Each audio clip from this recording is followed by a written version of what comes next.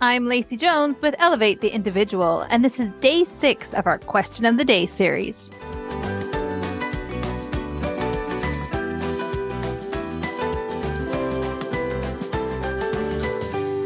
It is Monday. Love it or hate it, Monday sometimes comes with emotion as we all have different thoughts about Mondays.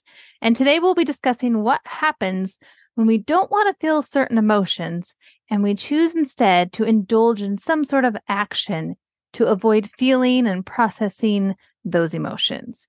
So I want you to think about the last time someone did something and you were left feeling sad or disappointed, angry, or frustrated. Did you actually allow yourself to feel those emotions? Or did you reach for the Haagen-Dazs and attempt to eat your emotions? When we take certain actions to avoid feeling our emotions, this is called buffering. Sometimes it's easy to spot, but other times it takes a little digging to see what's really going on below the surface. So I want you to ask yourself this series of questions to determine what's really going on. And in order to complete this exercise, I want you to think of a recent time when you felt frustrated, sad, or disappointed. What was going on? What were the circumstances? Did someone say something? Did someone do something? Why do you think you were frustrated, sad, or disappointed? What did you do with that emotion? Did you process it? Do you know what it means to process emotion? Did you sit with it and watch it move through you? Did you allow it to be? Or did you quickly reach for your phone or a snack out of the cupboard and spend endless time scrolling or just snacking, not realizing what was going on? Do you mindlessly scroll for hours on end?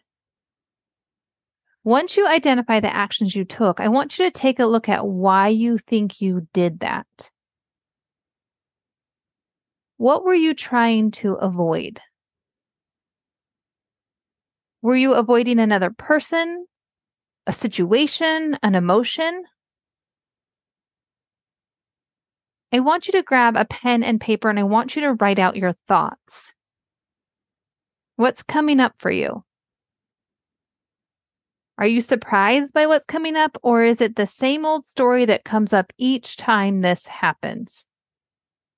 Or are you completely lost at this point? It's totally okay if you are. You are human and this is new work. So take some time to reflect on that situation and try to see what actions you took the moment you realized you were feeling an emotion you didn't want to feel. Slow the situation and the response down. Drop the judgment and just approach it with curiosity. When we're trying to get to the root of things, judgment will get us nowhere. So remember, if you need to slow down the questions that I've rattled off, go back and listen again.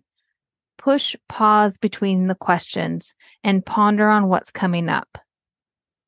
And don't forget, our Confident Mom Circle meets this week. It's on Thursday night at 7 p.m. Pacific time, or you can meet with us 10 a.m. Pacific time on Friday morning. So be sure to register through the website. That's helpful for me to know who's coming and how I can prepare. And you can go to raisingconfidentmothers.com and then click the circle for more information. I want you to bring your questions and let's do this work. Take care, friends. I'll see you tomorrow.